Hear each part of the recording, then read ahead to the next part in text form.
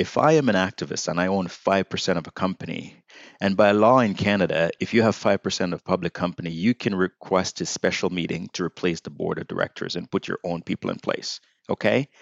But you still have to convince a majority of the voting shareholders of your strategy in order for you to be successful. Welcome to the Inspire Podcast, where we examine what it takes to intentionally inspire. I'm your host, Bart Egnall, President and CEO of the Humphrey Group. And if you've ever asked yourself, how can you develop an authentic leadership presence? Or how can you tell stories that have people hanging off every word? Well, then this podcast is for you. And it's not just for executives. This is a podcast for anyone who wants to influence and inspire others in their work, but also in their life.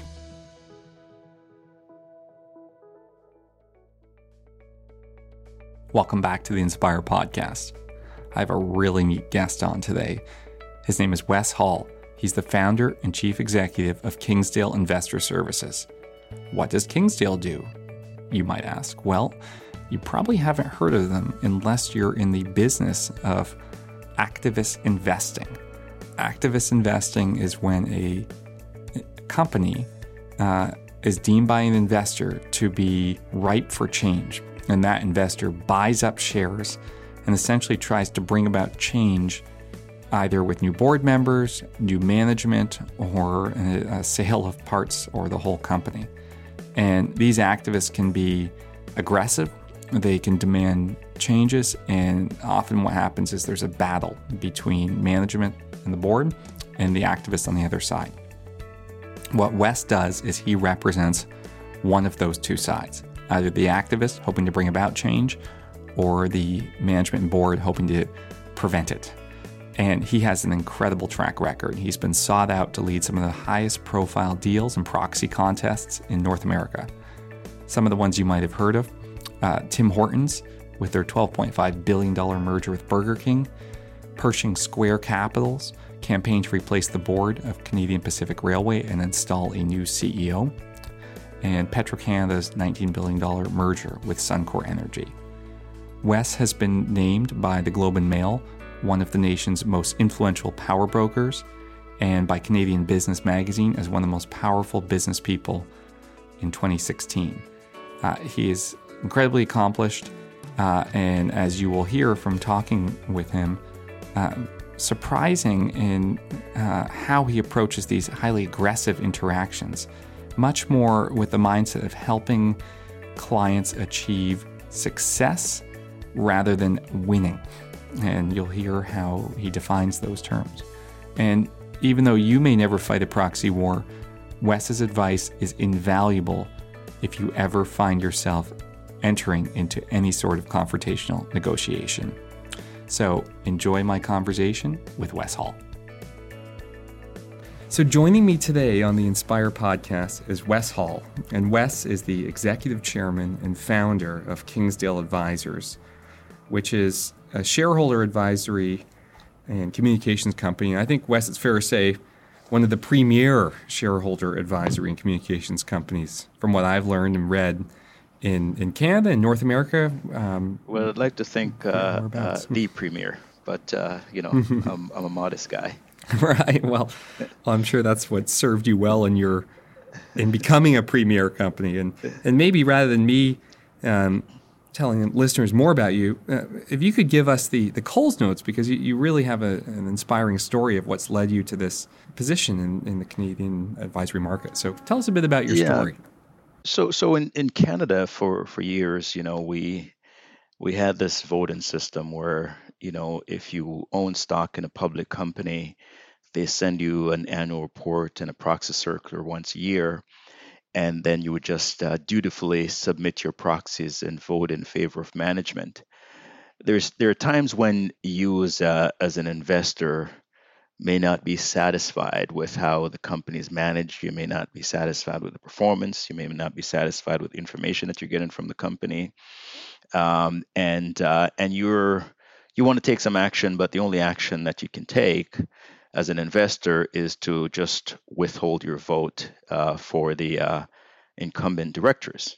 and a withhold vote is actually nothing. It's a useless vote. So even if you have, for example, 100 shareholders out there and 99 shareholders withhold their vote from the board, that board gets elected because we have what they call a plurality system. Okay. So in any event, what I envisioned back in 2003 was that there's going to be a time when shareholders will not be just accepting the fact that they can't take any actions against the board, and they're going to be a little bit more aggressive in terms of their demands. And if they're a little bit more aggressive, there has to be someone who will be in a position to advise either those investors that want to be aggressive or to advise the company to defend them against those aggressive investors. Now, so you have to understand that back in 2003, we didn't really have the thing called activist investors. Okay, so I created a market to take into account those, again, dissident or angry investors.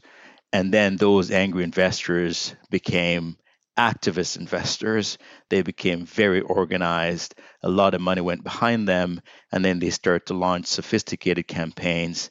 And essentially, my business flourished as a result of that. And you've worked on some of the most exciting campaigns from an activist standpoint in Canadian history, like the activist campaign at CP Rail.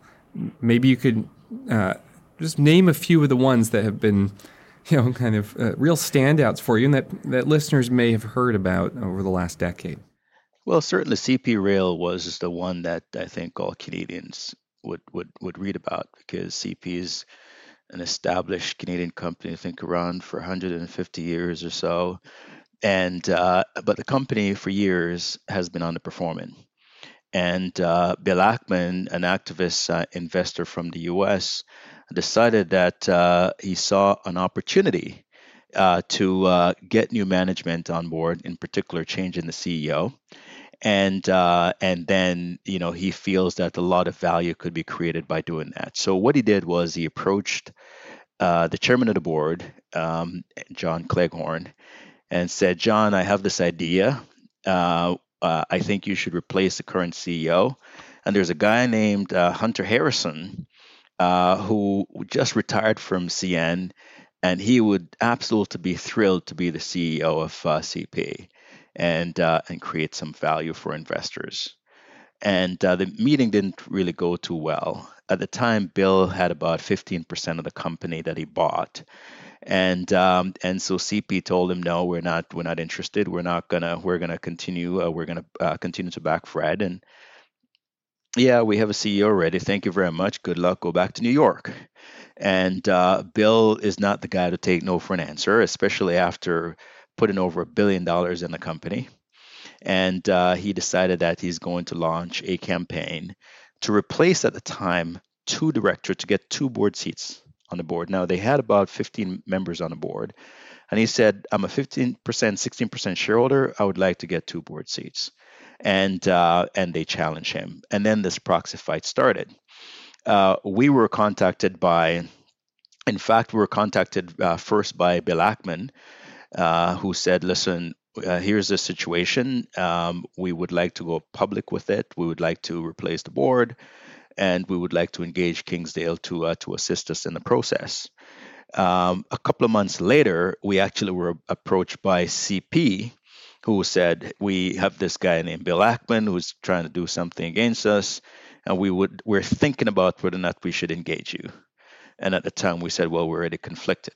And one of the things that you'll find in these campaigns quite often is that the activist investors tend to be very organized, again, because they're well funded. And so they can pick the best team, and they pick them before the company actually even know that they're in trouble. So we were hired months before, and that's when they pick us. So we were hired months before the company actually called us. And during that period of time, we're just strategizing on how we're going to make Bill get what he's looking for. So essentially, the fight started. And that was a campaign that was also ultimately successful and led to huge change at CP. And, really, this is why I wanted to have you on, because, Wes, correct me if I'm wrong, but when you look at an activist campaign, the the activist investors, despite having a big position, are really minority shareholders. They cannot force the board to replace the CEO. They cannot force the board to give them seats. And so really it's how influential can they be, right?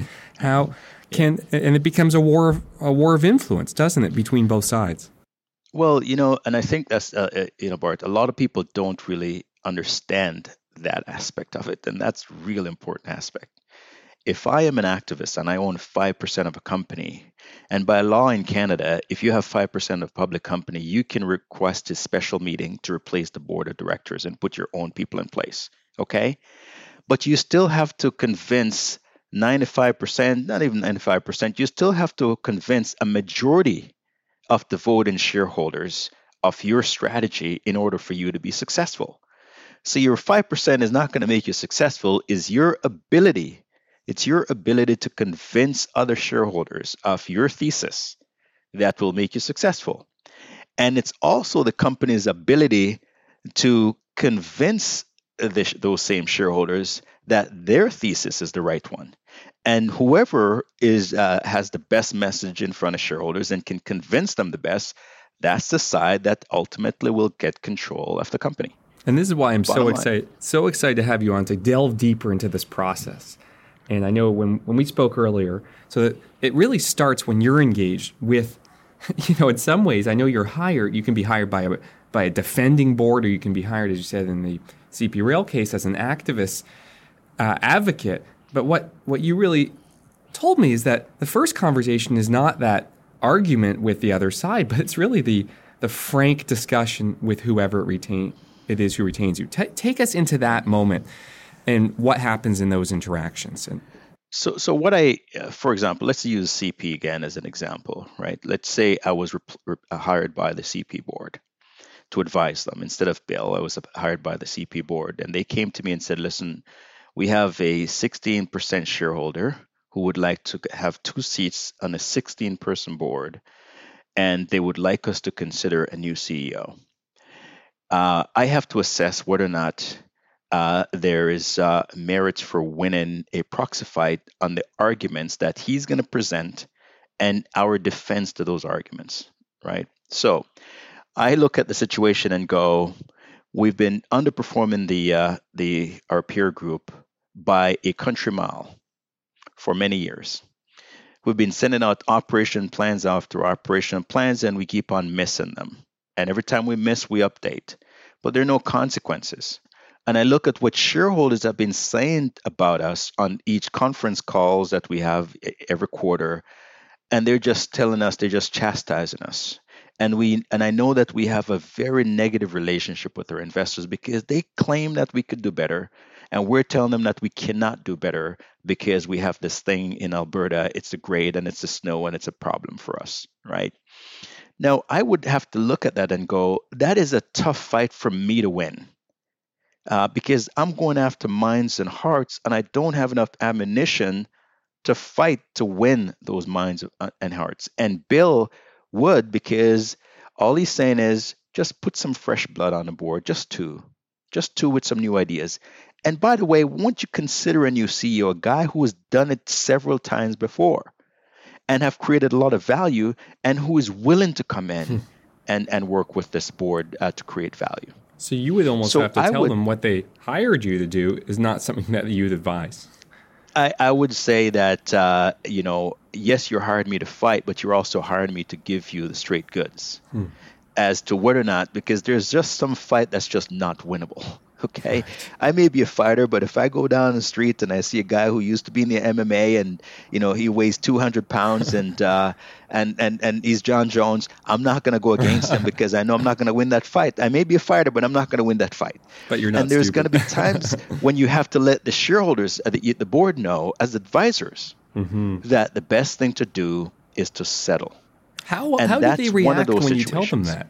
I mean, you think of the most advisors say, whatever you want, I'll do it. You're paying me, you'll run out the clock, I'll collect my fee.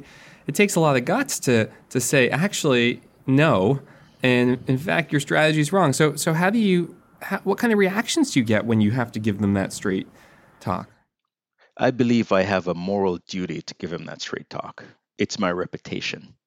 If I tell them to fight and they lose horribly, it's my reputation because everyone's going to say, the first thing people are going to ask is, what were they hearing from their advisors? That's what everybody asks about CP. What were they hearing from their advisors because they've lost so badly? So why did they go and spend 30 something million dollars on this contest and lose so badly? So it's my reputation. So I have a moral duty to let my client know whether or not they have a battle that they can win. And I have to be able to give them percentages. I think you have a 20% chance. And if you have a 20% chance, sit down and try to settle this. If you have an 80% chance of winning, I still would recommend that you have a conversation to try to settle, right? There's no situation unless the other side is being completely unreasonable where I would recommend that a company go all the way into a proxy fight. And I know it's very odd to hear someone like me say that, but it is true. The fact of the matter is, it's very costly. It's very distracting. A lot of people don't appreciate the fact that when you're going through a proxy fight, in the case of CP, 4 months, 5 months, you have to put your business on hold for that period of time. And it costs everybody. It costs the investors. It costs everybody to do that. And in some, So yeah. go ahead. And I was just going to say, and in some cases, when you're on the flip side, when you're hired to represent an activist, you tell them that what they're after is unrealistic. There was a story you Yes. shared with me during our last call about unrealistic goals. Perhaps you could relate that one to our listeners. Well, in the situation, the activist came in and said, "Listen, I would like the entire board replaced, the entire board, and to put my own board in place." Now, I was advising the company in that situation, but if I was advising the activist, I would say that is not a reasonable ask because what you're asking these directors to do is to disregard their fiduciary duty and to hand the company over to you. Now, you take that company because the shareholders elect directors to serve from one annual meeting to the next annual meeting. Okay. And in between that annual meeting that you were duly elected by shareholders to serve, you decided that you're going to resign and hand the company over to a group that the shareholders themselves didn't have a choice to choose.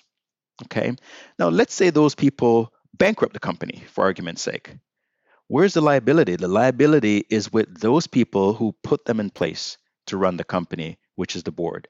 So the board has a fiduciary duty to say no to that request because they would have legal liability if something happens negative to that company. So so I would tell my clients first of all that that is not something you can ask for that reason. In addition to that, you're actually saying to every single members of that board that they're incompetent. There has to be one there that's good. In addition to that, you're going to have no history in terms of what's going on in the company over the years. No history. You'd have to start from scratch in terms of knowing where the bodies are buried or what's going on in the company. And that's going to cost you significantly, and that's going to cost other shareholders significantly. So changing a board wholesale, in between annual meeting, in my view, you should never change a board like that wholesale because you need someone with historical knowledge of what's going on in the company so that you can know how to fix those issues. Well, and Wes, I love the way you come at this, not from the point of view of just doing the bidding of a company, but really thinking about your convictions, your beliefs, and standing for those. The question I'd have for you is, okay, so you go in, you talk to the board that's hired you, you talk to the activist who's retained you, and you give them this straight dose of reality. You say, no, you can't have the whole board, 2 seats maybe, or don't fight this, or have a conversation. They say no. How often do you walk away then if they don't listen to your advice? Does that happen for you? Well, I've never walked away from a mandate that I was hired to do because first of all, I have a duty to my client to represent him. When you think of a lawyer, for example, there's times when the client doesn't take the lawyer's advice, but it doesn't really mean that the lawyer goes, you know what, I'm not going to represent you on your own. Right. I have to still represent in the best way I possibly know how. Because again, it's my advice. It doesn't mean that I'm right. Right? It just means that that's my advice, and I could be wrong. You could decide that, what, I understand the downside for going for a majority or going for a wholesale change of the board, I get that, but that's what I'm looking for. So your job is to now make sure it happens. So And I let's work turn. very hard to make sure it happens. So let's turn to making sure it happens. So that you've had the conversation, you've agreed on strategy, or at least suggested what strategy is, and now you start. You either knock on the board's door for that first meeting, or the knock comes and you're with the board. Talk to Yeah. me and talk to our listeners about how the discussion starts and what your kind of guiding principles are for the beginning of a successful process on either side, please. Well, usually the first conversation is somebody send a letter in and say, we believe that these are the things that's wrong with your company, and we have a solution, which is get rid of some of your board members and put some of our guys on, and this is the new strategy that you should implement as a company. And generally, what happens is that the board will meet. I've never had a situation where the board is completely dismissive of a letter or any kind of filings done by investors criticizing the company. I've never seen them being just throw it in the recycling bin and move on. They would take it seriously, and they generally would start getting advisors involved to say, "Here's what the situation is. How do we deal with it?" We try very, very hard to keep the matter behind the scenes as long as possible. The reason being is that there is ego involved in these things. And if you now say to me that you'd like to make these changes to the board and I completely dismiss you outright, then you go to the public with it. You call it a reporter and you leak the information to them. They write a big article about how bad your company is and how undervalued it is, and that the CEO is doing a poor job and the board are bad stewards and stuff like that. Then guess what happens? You now offending people who've worked very, very hard at trying to keep this company going, and then all of a sudden you have a fight on your hands. When the longer you keep it out of the public domain, the more likely it is that you're going to be able to come to common ground with the other side and work on something that makes sense. Keeping out of the public is critically important, but also it's almost what I'm hearing is that the mindset and tone with which you engage the board is important.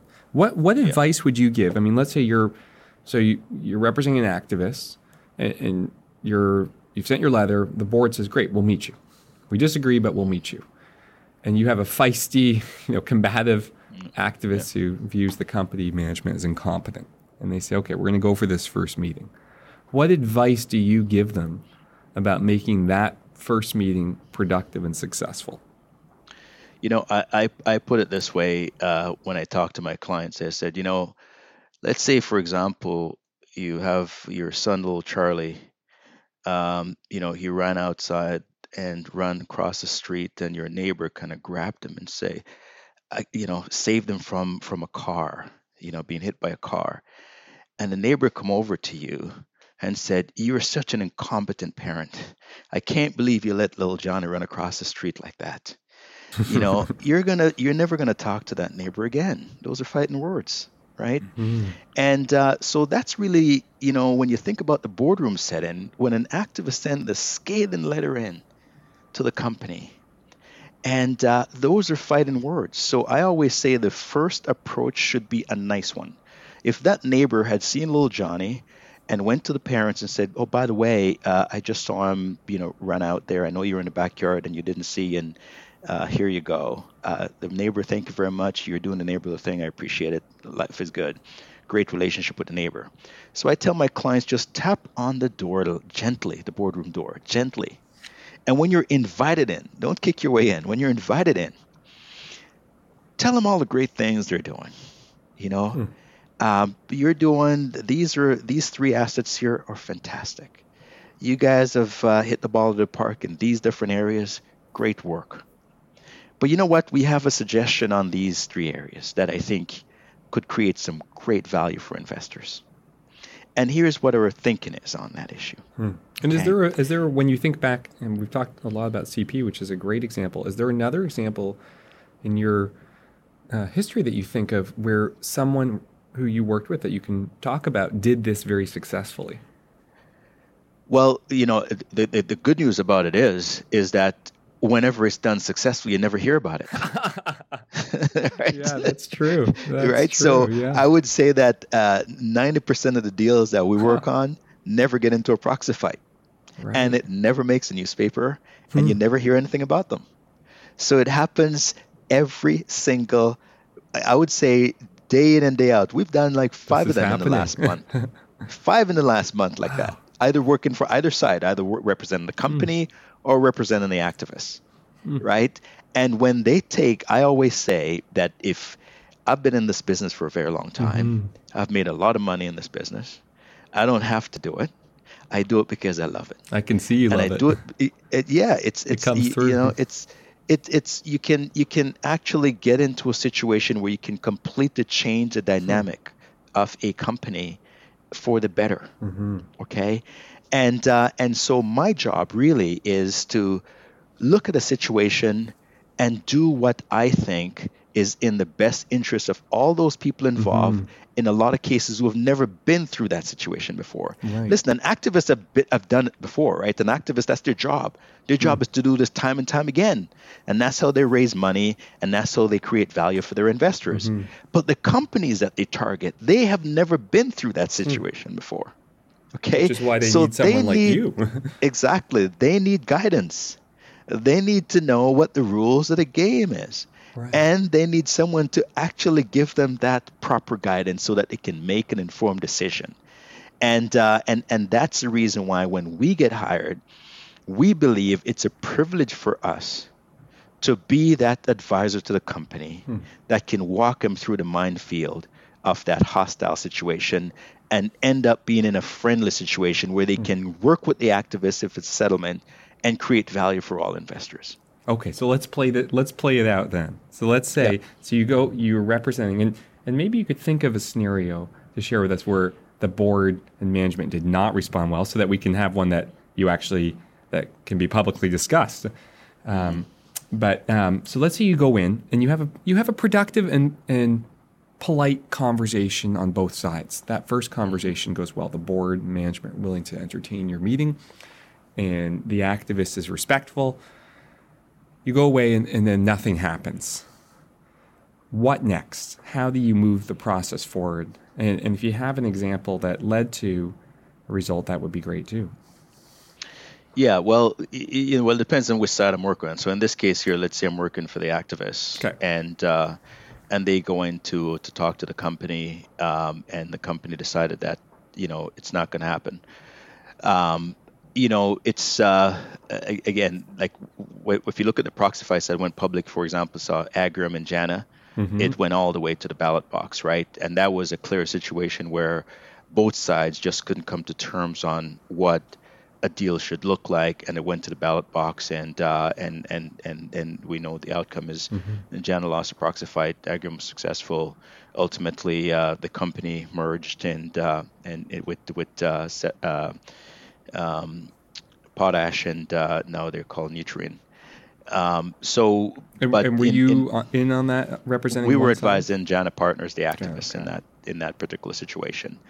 And so and unlike any other situation that we get involved in, the first thing that we say is that there's got to be common ground, and Mm-hmm. and let's try to find it. But again, one of the things that you have to take into account in these contests is personalities, and if the personalities don't align, maybe because of the initial approach or what have you, you will never be in a position where you can settle a dispute. Never, Hmm. right? I think that initial approach is absolutely critical. Absolutely critical. Now, we've had situations, for example, where our client would say, I am not going to settle with this guy because he came to me in an aggressive way to get on my No. board. He's forcing his way, Huh. and I'm not going to settle with him. There's no So way I want him on my ego board. over substance. Absolutely, absolutely. And so what I would say to my client is that if you put the initial approach aside, look at his CV. Is he a good director? And especially if it's not him, let's say he's nominating an independent third party. Is that person truly independent? And could that person be helpful to your board? When you look at a board of a public company, there's always directors that's the CEO or other board members would like to get rid of. There's always one person that is not contributing the same way Hmm. others are. But it's very difficult to tap that person on the shoulder and tell them to move on. Hmm. So, in my view, sometimes this is a solution for them.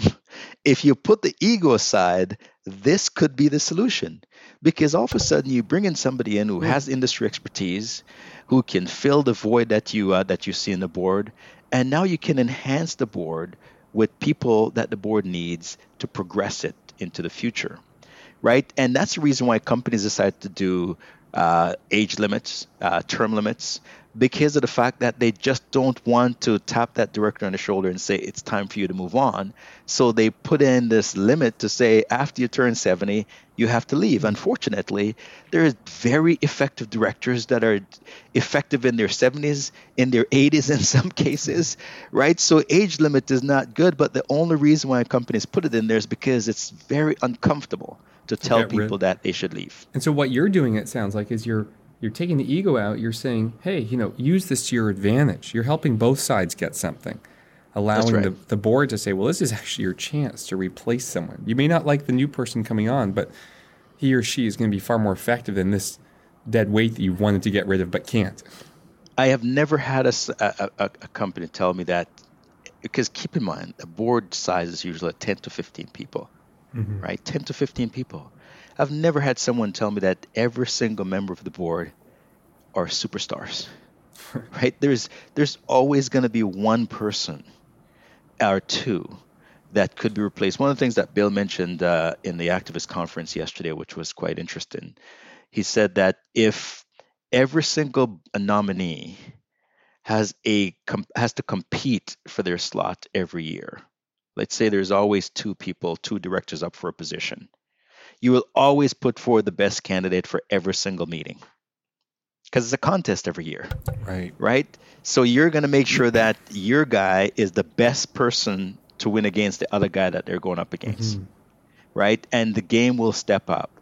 And I think that's really, when you look at a proxy contest, ultimately that's what you deal with, right? Mm-hmm. Because you're opposed by somebody else. And you have to make sure that the people that you put forward are better than the other side, Mm-hmm. right? So if you Right. if you're going to go into a proxy contest, you have to now look internally at your board and say, do we have the best people to go up against those guys?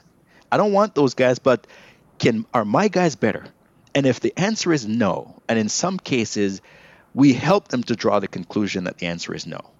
Some of the things we look at is how long they've been on the board for, right? We look at how many board meetings they attend. We Mm-hmm. look at the performance of companies, of other boards that they serve on, right? We look at all those vulnerabilities individually for our candidates. And then if we feel that some of our guys are vulnerable, we would now recommend that they seek other directors to replace those Mm-hmm. people.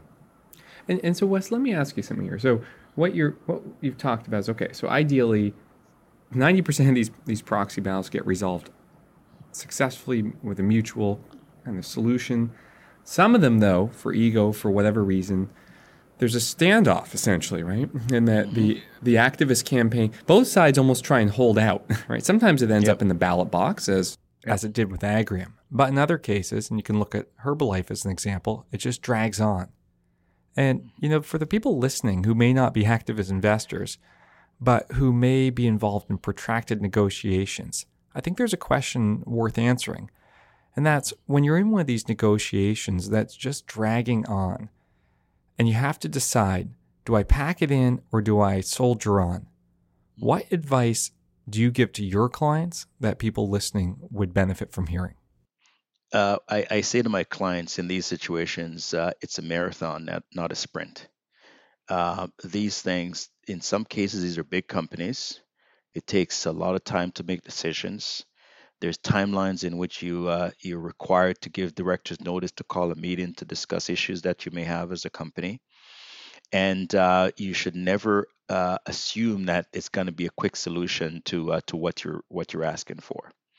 So what we say to our company is that you shouldn't, don't give up too early on a process. We've had a situation, for example, that we were approached. My client was approached by an activist, but I do believe that the activist had some good nominees, and I didn't feel that it was right for the company to get into a proxy fight with the activists. The activists approached us back in, I think, was late October, November last year, and we just settled it a few weeks ago. And but there were certain times when both sides decided that they just wanted to go and let's just go to battle. And ultimately, time allowed us to settle. Time allowed us to come to a resolution that both sides were happy with, and here we are, peace in paradise. And did you So go to both sides and encourage them to yes, to? so I actually was the person that the company hired to be the spokesperson and to be the negotiator to try to come to a settlement with the other side. And again, for me, I have nothing at stake, right? When the activist is upset and yelling at the company, he can yell at me because I don't really care if you yell at me. I have Right. a thick skin. It's you're not talking to me anyways. But if you talk to my client like that, he's gonna take it differently. Okay, Hmm. so if you're gonna yell at me, and I tell my client, you yell at me too, and I'm not gonna, so I'm this baseball, that in the middle here that just get bounced around, but I'm okay because I have an objective, and my objective is to put your both sides' ego aside and try to do what's in both their best interest, and they don't know what's in their best interest until I get them to put the ego aside. That's the Right. only way they're going to know when what's in their best interest if the ego is put aside. So my Well, job is to make that happen. and I think as we kind of bring this to a close here, I feel like everyone who obviously most people listening won't have the excitement and stress and euphoria of being on an activist campaign or defending against one, but I think they're really broad lessons for anyone involved in the confrontational negotiation that you're really we can take from you. And let me just capture what I've gotten from you, and then you can correct or add on. I've got 5 things that for anyone listening who has to initiate or defend against a confrontational negotiation. The first is to start with realistic expectations. The second is to make that first approach gently. The third is to take your ego out of it. The fourth is don't give up too early. And fifth is have a Wes. Have someone who can go between and really find a common settlement. What would your Yeah. thoughts on those be, and any you'd add or change? No, I think that's absolutely the case. We whenever you involve in it tense, because all these things, these proxy contest situation, they are negotiations, right? Let's say, for example, you are unsuccessful negotiating with a company, right? And you're launching a proxy fight. You now still have to go negotiate with the investors that are going to Hmm. support you, right? Mm-hmm. And Mm-hmm. sometimes they may say, you know what you're asking for is a little bit too much. If you want my support, you need to make these changes to your ideas. Okay. And you now have to, so at every single step of that process, you have to appreciate that if you lose in negotiation number one, which is with a company, you're probably going to have a hard time because you're now going to have to negotiate with several other people to get what you're looking for. So you have to sharpen up that negotiation skills because the first question people are going to ask you when you go to them is that, did you try to cut a deal? First question, did you try to cut a deal? And if the answer is no, why not? And you can't say, well, my ego didn't let me, or he didn't want to talk. Shareholders do not appreciate going all the way to a battle without trying to find a common ground first. And they're pragmatic. They appreciate the fact that not in all cases you're going to find a common ground. In some cases, you have to go to war, but they have to know that you try to come to a truce first before you go to war. Well, and clearly, what I've taken away from this is that the most successful wars are the ones that are never fought, where both sides Exactly. agree to peace Yes, behind that's closed right. doors. Yep. Well, Wes, this has been hugely valuable. I mean, I've personally learned so much about this hidden world, of proxy battles and the two sides. And I think what's so powerful about your advice, and I can see why you are, a preeminent expert and go-to for these leading companies, is that you're not a fighter, in the sense that your goal is to help these companies and the people you represent as activists come to a mutual solution. And I think there's wisdom in that for anyone involved in potential battles in their careers, in their workplaces, that they would be wise to take away. So, look, I appreciate your time, appreciate you coming on. If people want to know more about what you do or your business, or hire you if they're facing an insurgency, where should they go? Well, just our website is kingsdaleadvisors.com. Or just look me up. I'm easy to find. I'm on LinkedIn. I'm all over the place. Really appreciate your time, Wes, and thank you so much for coming on the Inspire podcast. It's a pleasure, Bart.